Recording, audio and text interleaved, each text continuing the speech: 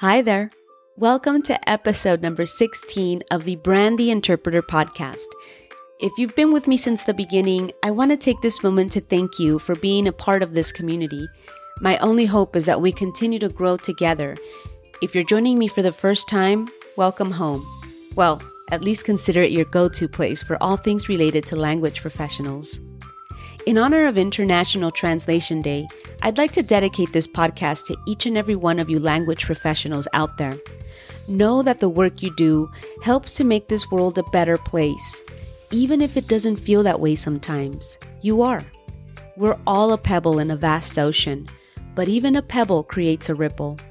Today we celebrate this beautiful profession. Today we celebrate you.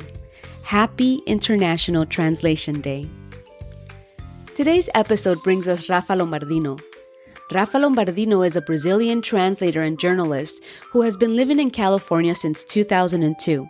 She is the author of Tools and Technology in Translation, The Profile of Beginning Language Professionals in the Digital Age, published in 2004, and based on her class by the same name.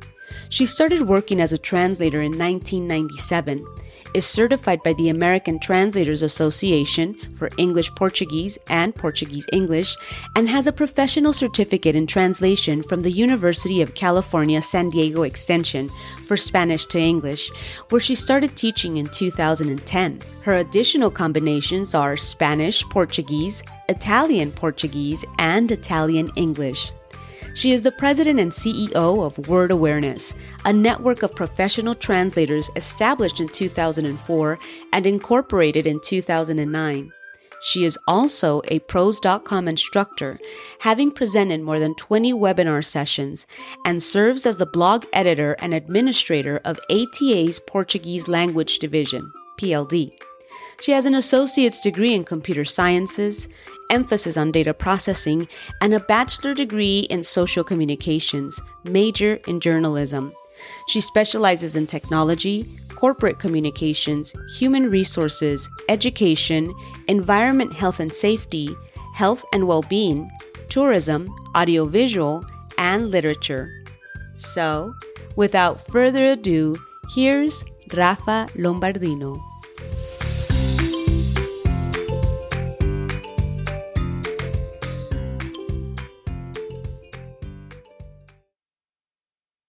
Rafa, welcome. Thank you for accepting my invitation to be a guest on the Brand the Interpreter podcast. Let's take a moment to chat, shall we? Share with us your story. Hi, my name is Rafa Lombardino, and this is my story. Well, I have always been crazy about languages and learning and new expressions and just learning how people communicate. And it's only natural that I would start working as a translator. So I started studying English when I was 11 and then added Spanish and Italian later. And I just, because of fate, I came to California. My husband is from here. We met, got married, I moved here, and the rest is history. I've just been doing this for 23 years. Been working as a translator, so it's something that I just don't know what else I could be doing in life. It's just something that I really love. Even though my past life, I have a technical degree in computers, and then I have a journalism degree. That's what I went for college. I incorporated those two things into my life, but I don't see myself doing anything else but translating. I just really, really love it. Rafa, share with us where you grew up. I grew up in Santos, a small city in São Paulo state in Brazil. So if you know anything about soccer, that's where Pelé used to play. And it's a small town, a beach town, and I just grew up in a monolingual family. We all speak Portuguese. But like I said, when I found out when I was 11 in fifth grade that there was actually, English books that I could learn the language, I just begged my parents to enroll me in a special class after school program to actually learn more about it. And I just grew up kind of like feeling isolated a little bit because I remember telling my parents I can think in English as I was studying and learning more, and I didn't have anyone to talk to. So later on, when I was teaching English to children 4 to 40 years old, I found some other people that also were passionate about it. I could speak to them a little bit in practice. So it was only, when I got to teach English that I kind of met my peers, other people that were passionate about it. And from then on, I started translating as well. So I've been just surrounded by language all that time. But moving here to California definitely changed things a lot because then I was surrounded by people speaking my other language and then got in contact with international communities and people from all over the world. So it's just a fascinating universe to be part of. Let's go back a little bit to when you were 11 and took an interest in the English language. Was that elementary or middle school age out in Brazil? Well, things have changed, and I'm definitely going to be dating myself if I use the terms that I used to use back then. But I believe that it would be around middle school then, because there was a transition from fourth grade to fifth grade. Definitely, we were adults then at 11 years old in fifth grade. Yeah. But I would say that in Brazil, we pretty much have English as a default language, and it's something that is a little more recent. It's in my lifetime. Back when my parents were in school in the 60s, French was more of a second language, had that status. French was the language that they would learn at school, sometimes even a little bit of Latin. I remember my parents talking about it. And then English became had more of a strong presence as a second language in Brazil. So when I came along, that was the default language you would have in school. And I would say that you start from, as soon as you go to school, from preschool, from kindergarten, you have English classes in your program. But it's very laid back, not just when you're a little kid, but all the way through high school and college. It's always like something that you must take English classes so you can do well when you look for a job. But unfortunately, the teaching style and the system as a whole is really, really weak because it's just mostly based on books only. I had a lot of teachers, not just at regular school, but the language program that I had after school, that unfortunately had no knowledge of the language. And I mean, bad pronunciation, bad grammar. So a lot of people just get lost in the system. If they are passionate about the language, they may not have a lot of opportunities to develop it. I'm just hard-headed and I'm a huge nerd. So I would just go home and study on my own. I would just finish my homework, get it out of the way. And then my pastime was just, studying English. And I think that's why a lot of people say that I'm a survivor from that system, because especially the English school that I went to, we can just count on our fingers how many people graduated from that school that actually now know English. So it's always there. It's always part of the school system in our lives as students. But unfortunately, unless you really work hard by yourself and put in the time, we can't say that everybody speaks English in Brazil, unfortunately. Yeah, and I think it also has to do with the person, right? Even with the deficiencies it may have had or the curriculum may have had, it still created this intrigue in you, or it helped to plant this seed at an early age that it's something that you would like to continue, that you wanted to continue, and that you enjoyed. And so you pushed yourself as an individual to continue learning. You mentioned that at one point you began to teach to a wide range of ages. Yes. What inspired this desire? Was it your thinking of there has to be a better way to teaching, or was this your way of practicing, as in you learn more by doing? What do you think? Well, I was just looking for a job, and I just thought, what can I do? I had recently got an associate's degree because it's part of the technical high school program that I went to. So it was a 2-year degree in computers. So I had my resume to try to work somewhere related to computers, and I had the English program that I had finished. So that was the other skill that I had. So I had 2 resumes, and I was just going around mostly to elementary and middle schools and handing out my resume, maybe trying to teach computers or English.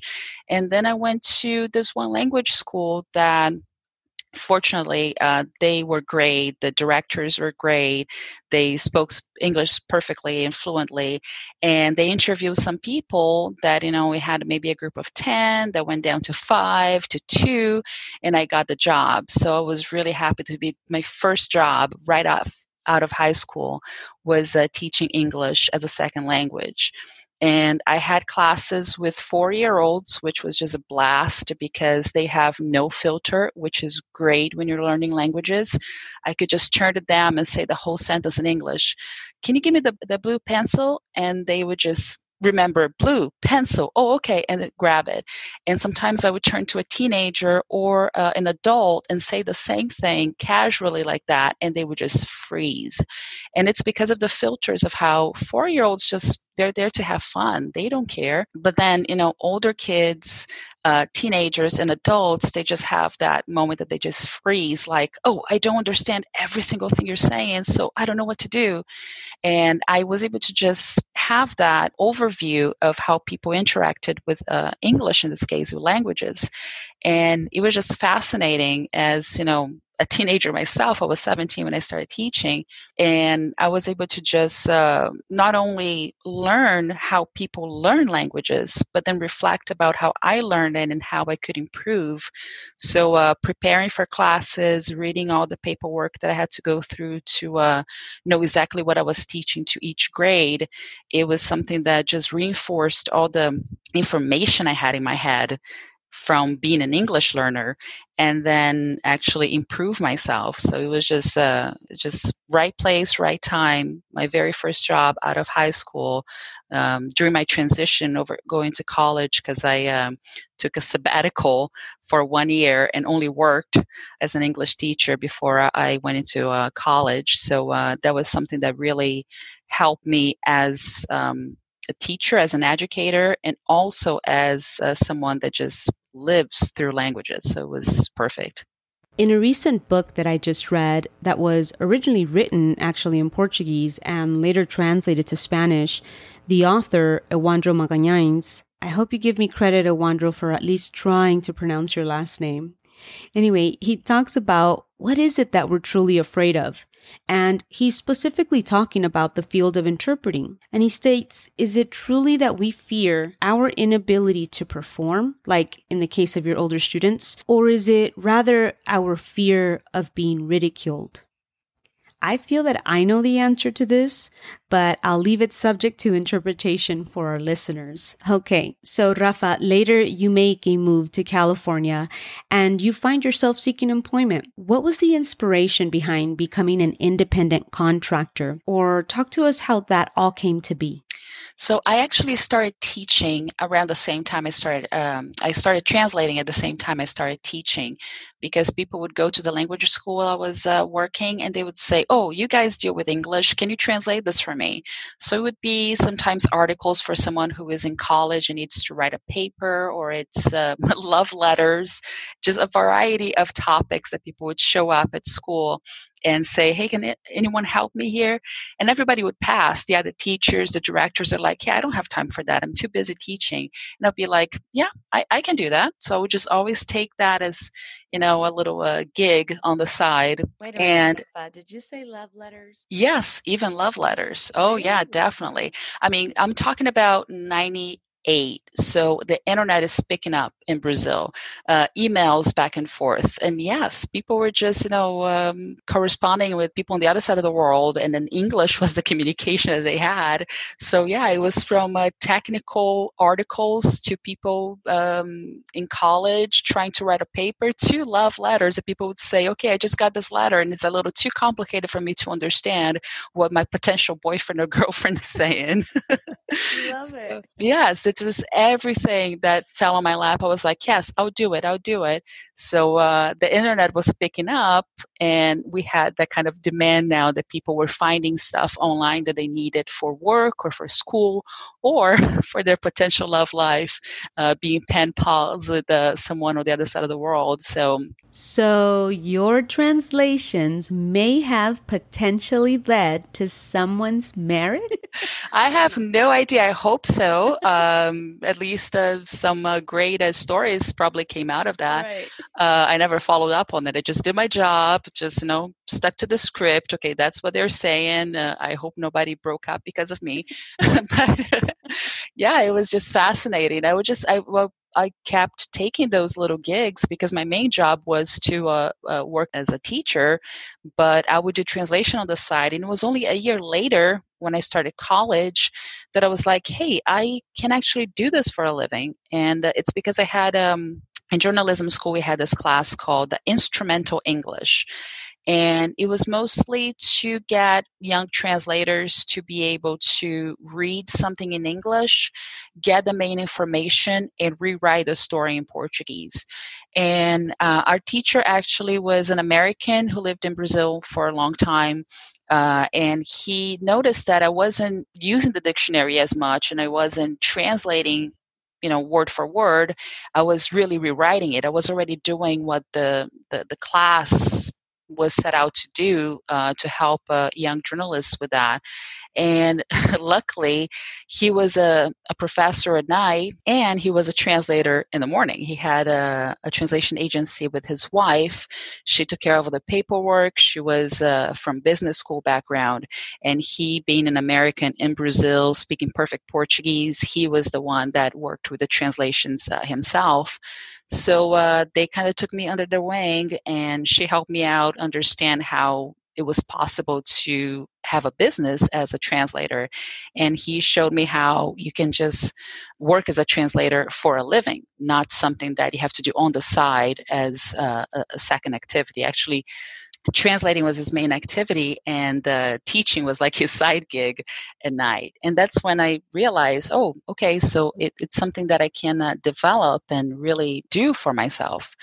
And coming to California, even though I tried to find a job as a writer, as a journalist, I was already translating, so I just kept doing it and never looked back. And so you begin this new journey in a new country and immersed in new cultures. And yes, cultures, because you are in California after all. Yes. And at some point, you decide that being an independent contractor is the way to go, right? So what happened? Walk us through what was the inspiration behind becoming an independent translator. Well, I never applied for a job as an in-house translator that I can remember, really. So I just kept doing what I was doing, of trying to get small jobs here and there to work as a translator. And it just went from there that I first classified myself as a freelancer because I was transitioning, like you said, into a new country, getting all the paperwork done, immigration, all that craziness. And that was right after September 11th. So what happened was that a lot of the immigration processes were really a mess with the creation of a new system, a new department. So I was in limbo for a while, and just all I could do is freelance because I couldn't get a job anywhere. I was waiting for the paperwork to go through. And then finally, when things settle a little bit, and all the transition from an immigrant wife of an American citizen to a permanent resident actually came true, I was able to create my own business. So I was like, I can actually do this for a living, so I should make it official. Not just be seen as a freelancer, but be seen as a business owner. And thankfully, I had a lot of classes in business when I was going through my technical high school associate's program in computers, because they would prepare you to work at a large corporation, with computers. So they had that basic fundamentals that they wanted to teach students. And I remember all those, company, organization, entrepreneurial kind of classes. And I just put that all into action of how I am going to make this a business that can work and be sustainable. And fast forward 18 years, yeah. So I have my own company. I'm an employee of that company, so I'm not seen as a freelancer, especially now in California when we have AB5, which is a law that really is tying the hands of a lot of independent workers of what we can do as freelancers. So luckily, I didn't anticipate this, but I already had my company all set up. And I'm not classified as a freelancer anymore, even though I do have the freedom to work with whoever I want, whenever I want. It's just under a business name, which is Word Awareness. And with that, I was able to just hire colleagues that would help me expand the business and then keep them busy translating into their own languages. So it just went really from something that, this is what I know how to do, to, this is what we can do together. And it's been working for 18 years now. Yeah, fascinating. Share with the listeners the multiple hats you wear, Rafa, because you are a business owner currently, but you do so many other things. Share with us what those other things are, please. Yes, it's exhausting, but I think that's what we all do when either freelancing or having our own business as translators and interpreters. That's what we do. We have to not only take care of the translation and interpreting projects ourselves, but we have to take care of business by, invoicing our clients. So learn a little bit of accounting and organizing ourselves and marketing ourselves. So we have to all wear so many hats. And on top of that, I also teach. I never left that teaching gig on the side because I just went from teaching English to teaching translation. So I teach at UC San Diego Extension, and they have a program for translators and interpreters. And I went through that program, actually. It was my first attempt to get a degree or any kind of certificate as a translator. And once I finished it, they said, we really need something that has more of a practical side to translation, because they already had a very solid program for English and Spanish, not just with language, but also specialization, business class and legal, medical, and even the interpreting side that I don't touch it because I'm not an interpreter at all. But then they were like, we need something that is going to be more practical so people can just finish our program and start working right away for themselves, not looking for a job, being an in-house translator or interpreter. So I started teaching with them 10 years ago, and I added that to one of the hats that I wear, being a translation teacher also. And within translation, I work with different specializations. So that's also something that I had to just learn how to incorporate it, not just with the computer translation, so working with IT, more of the business communication, working with journalism. But I've been subtitling, I've been transcribing, I've been doing voiceovers because I also have training in radio because of journalism school. So it's like, it's a lot of things that I do. It's a bit of a balancing act, and it is exhausting, like I said, but I love it. I wouldn't have it any other way. Yeah, and it sounds so much fun, albeit it makes for a much busier life, but busier doing something you love. Yes. Rafa, what would you say has been your biggest challenge in your career, and what do you think it taught you? My biggest challenge, I think it's been what we all go through, is just trying to stay sustainable. And it's finding the balance between the feast and famine. When is my next project going to come from? So I think that the biggest challenge is just to keep applying for projects and trying to find new clients. I mean, 5 minutes before I joined you so we could have this conversation, I was still sending my resumes out. So it's just this uphill battle of trying to find a new client and make sure that you get those clients that will send you enough jobs through the week or through the month to keep it sustainable. But that's not anything that, only applies to me. We all go through that. I think language-wise, my biggest challenge has been, well, so far, definitely translating the memoirs of a Holocaust survivor. It's just huge responsibility and something that is just will always be with me, of translating that book, and just it was the biggest challenge and something that I'll always look back on, of how much it taught me of being responsible, of giving someone's voice in another language. So I think that pretty much that's what I can summarize. This business part is trying to just keep the business afloat and keep something sustainable going, so we can just, make a living, pay the bills. But language-wise, I mean, really with the translation, it has been that one translation of a non-fictional book, when you have so much responsibility of honoring someone's memories, for sure.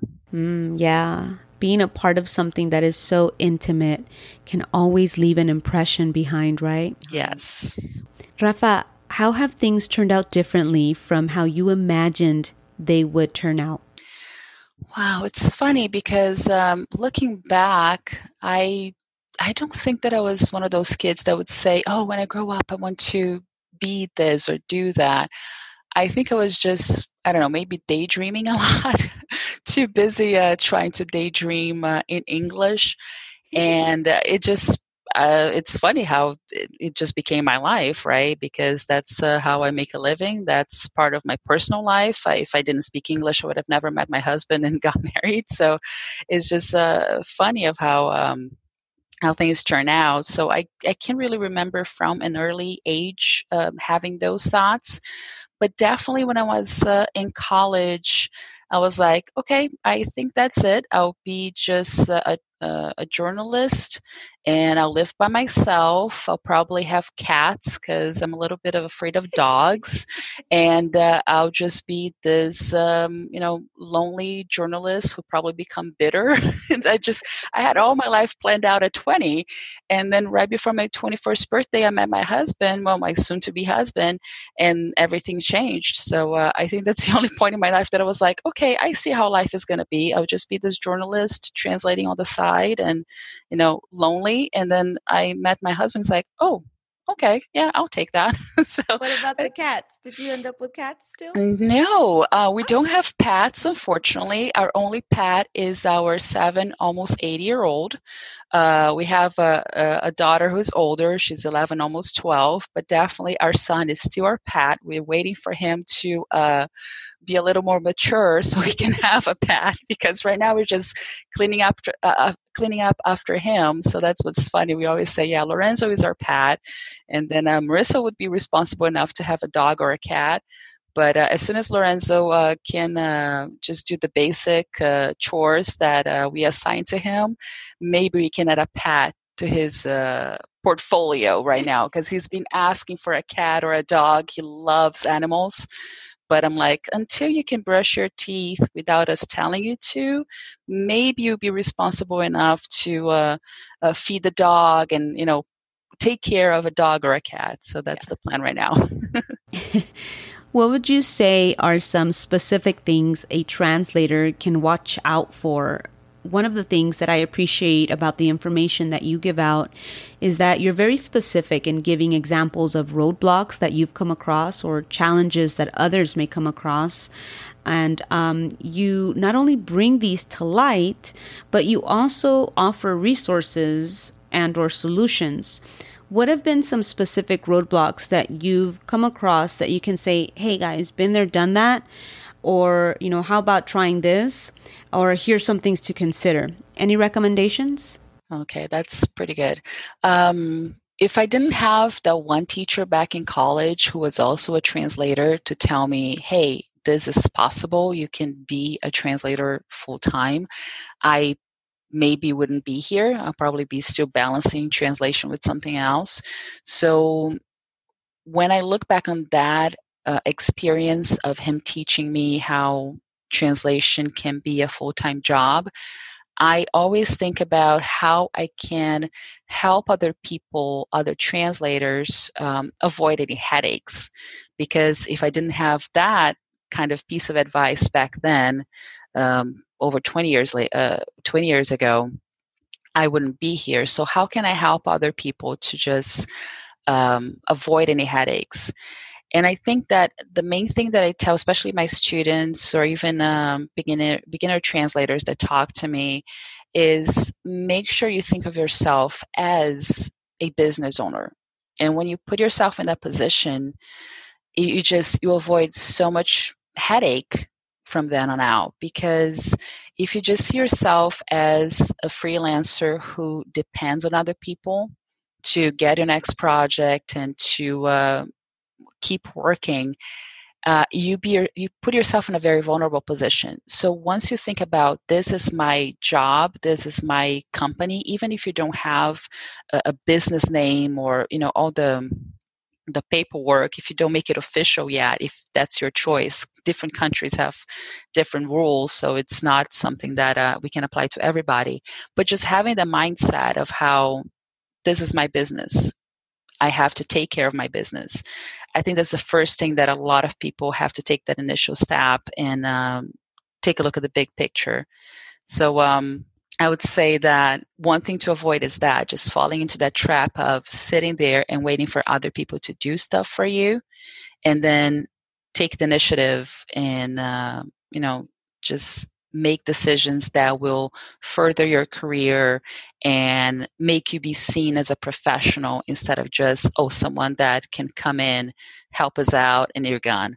And when I put myself in that position as a business, representing a business and representing other people that work with me, that really changed, because other companies, our clients, just come to us and say, I know that I can count on you to help us. You're just an asset that really helps our business, instead of just, you're a freelancer, but there's no relationship between the two of us. You're just one among many. And when you put yourself as a business that can help other businesses, that really makes a difference. Yeah, I really like that. Think of yourselves as a business owner. And this can apply whether you're a freelancer or a solopreneur or an employee of an organization. Because I think what oftentimes happens is that when you become an employee of an organization and are there for a long period of time, or you have a client that's been your client for years, we become pretty complacent in thinking the work is going to come, right? Mm-hmm. And then what happens is that we end up leaving the value of our work, or even worse, our own self-value, in the hands of others. Because what happens is we may begin to feel that our work isn't valued. And then come the negative emotions towards either the organization or the people that we work for, or perhaps even the job itself. Yeah. But if, like you just said, if we think of ourselves as business owners, then the dynamic changes. We look to further develop ourselves. We take pride and are careful with how we interact with our quote unquote stakeholders.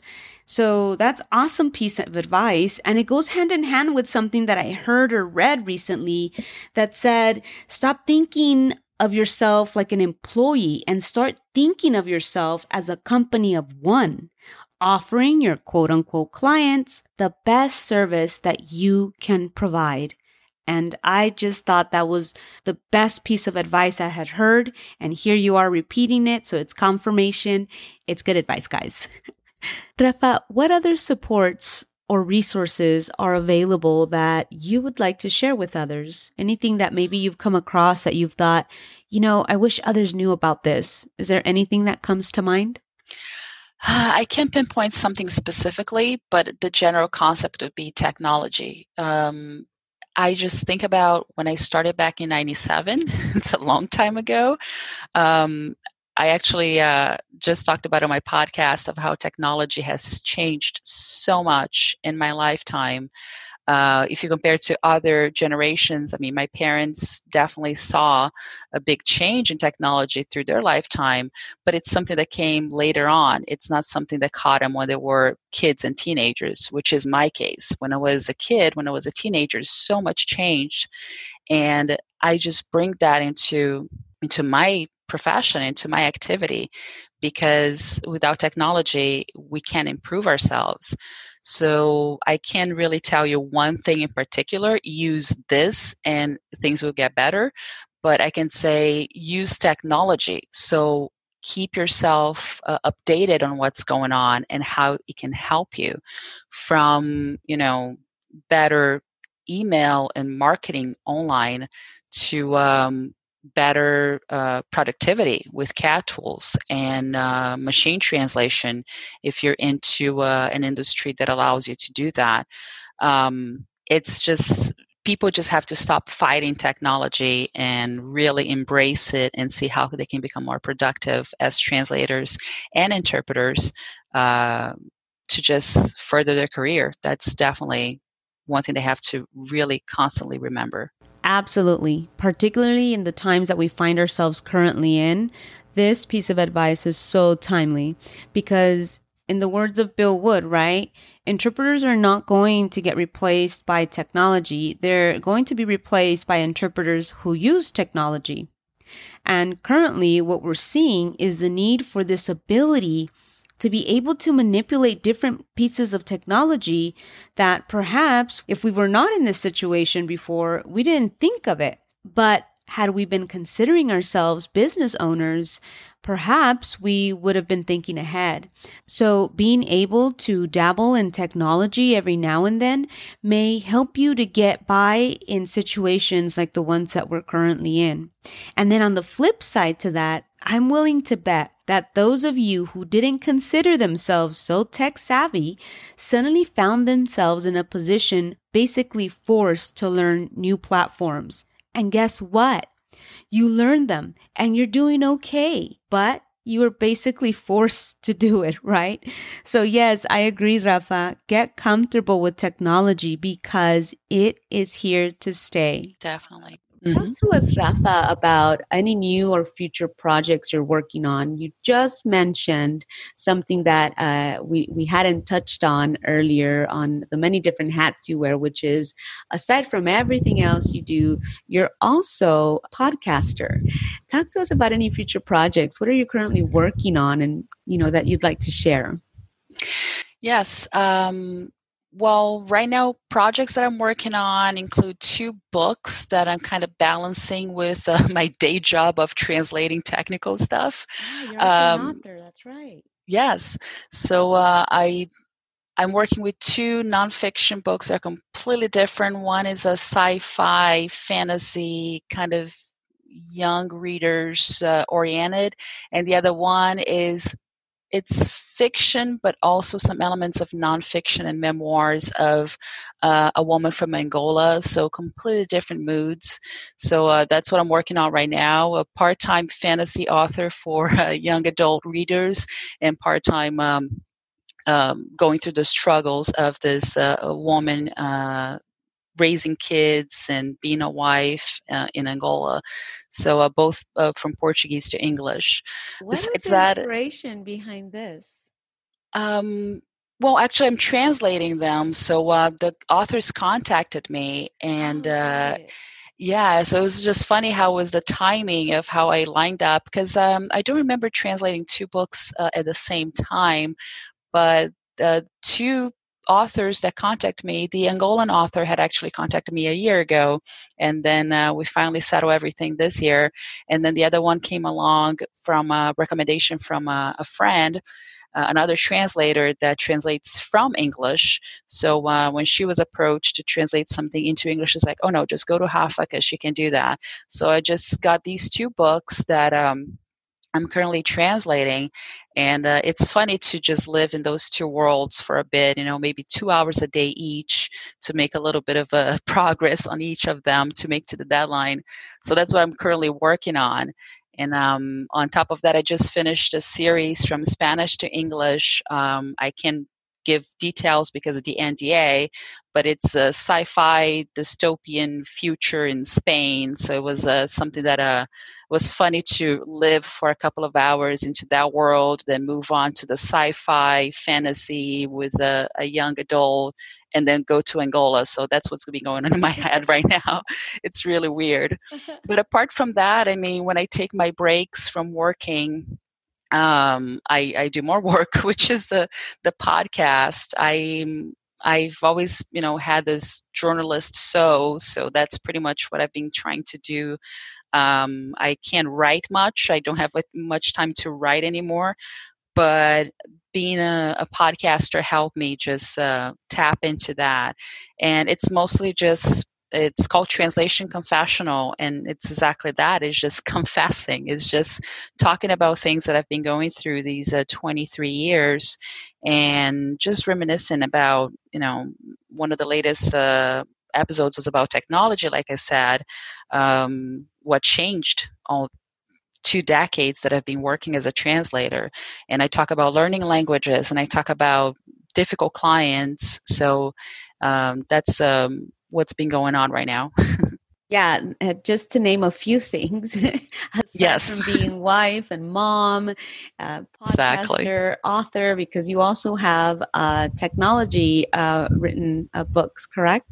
Yes, I have a book called Tools and Technology in Translation, which came out in 2014. And that's because of my class that I started teaching at UCSD Extension. The very first one 10 years ago was Tools and Technology in Translation. So just observing the students, just like I did back then when I was watching my English learners, observing the students these past 10 years, I just saw so much of technology that they started to incorporate, because that's the one thing that I always talk about, using technology. So tools and technology and translation for them is just to make them use technology to their advantage. And 4 years teaching that class in 2014, I decided to put everything into a book, not just to help them through the class, which is completely online, 10 weeks through UCSD Extension, but also to help other people that may not be able to take the class and want to learn more. So the book went out because of that. And I'm working on a Brazilian version, because a lot of people have been asking me, oh, since you're from Brazil, how come you don't have a Brazilian version? So I'm working on that right now. It's funny because living in 2 languages, that's what happens. Like my personal Facebook profile has to be bilingual, because if I don't post something in English and only in Portuguese, some people complain. So my friends here, yeah, I don't understand what you're saying. And then if I just put everything in English, my parents complain, I don't know what you're talking about. So it's just living in this, bilingual world I can get away from. So I will have a Brazilian version of my book, hopefully by the end of the year. We did a limited edition copy in Brazil, so it was only paperback, and very few copies were out. It was limited. So I only got to see it 2 years ago when a translator from Brazil was at the ATA conference, and she brought her copy for me to sign. So it was just pure joy to see, my Brazilian baby in front of me, because I don't have a copy. It was just, very limited for people in Brazil. So I'm trying to just do that now and just have a copy available that would be on Amazon, and then have an ebook as well. So that's another thing that is going on that hopefully I'll get done by the end of the year. But Rafa, you are the embodiment of the be all that you can be slogan. And I want to thank you for the opportunity to be able to sit down and have a conversation with you and have you share your story. But before we go anywhere, please tell our listeners where we can find out more about you and about the work that you do. Okay. Well, definitely rafalombardino.com, which is RAFA Lombardino. I know it's a long name, .com. That's where I put all my classes, the books that I'm translating, my book, and everything about my professional life. That's definitely where you can go. And you can also find me on all social media that I can handle. So I always tell even my students, I'm really open to a dialogue. You don't have to, be scared. I'm very approachable. Want to send me an email, a message, I'm here. So whatever you can find me, just make sure that you keep in touch. And I love sitting down and talking about translation. It is something that, like I said, I don't see myself doing anything else. I don't think I know how to do anything else. So whenever people want to talk about translation, that's something that really makes me happy. Absolutely. And I'll make sure to include the links to your social media handles in the episode notes. And yes, Rafa does teach at UCSD Extension. So look for her and her courses on there as well. There's so much to learn, and classes right now online are so much fun. I mean, yes. I think so. And easily accessible. So once again, Rafa, thank you so very much for the opportunity to sit and talk to you. It's quite early in the morning for us, and it was still nonetheless a pleasure to be able to chat with you. So thank you for having taken the time away from your super busy schedule and squeezing me in. Oh, thank you. It's a pleasure. This is the best way to start the day. Yeah, absolutely. Just now that we're done with wrapping it up, we can start the day with more energy. More energy. Thank you once again, Rafa. Thank you. Take care. So, what did today's episode inspire in you? Have you perhaps been hesitating in learning something new for fear that you won't get it? Have you been thinking about incorporating something new into your business plan or your work environment, but you haven't done so because you feel you lack the training or education, or that others won't like it? The step doesn't have to be enormous, but we do have to take that first step. I wish I could tell you all the things that have happened the moment I stepped outside my comfort zone. I suppose I could tell you, but I'll save that for another time. But had I stayed within my own limited beliefs, this podcast wouldn't exist. You know what book actually talks about breaking things down into smaller pieces to create a whole? No, not your math book, not your elementary math book. No, didn't mean to cause any PTSD in anyone. It's called Atomic Habits by James Clear. Let me know if you've read it and what you've taken from it. Anyway, that wraps up today's episode. I hope to hear from you on social media. Look for me on Instagram and LinkedIn, where I'm most active, and continue to send me your accomplishments. I love to read them, however small you think they are. Guaranteed, they're one step closer than you were before. If you're listening to this on Apple Podcasts, I'd appreciate a rating. I really would. If you're on a different platform and can't leave a rating, share your favorite episode with a colleague. All right. Thanks again for joining me. And remember, tell your story. Brand the interpreter. Till next time, guys. Take care. Bye-bye.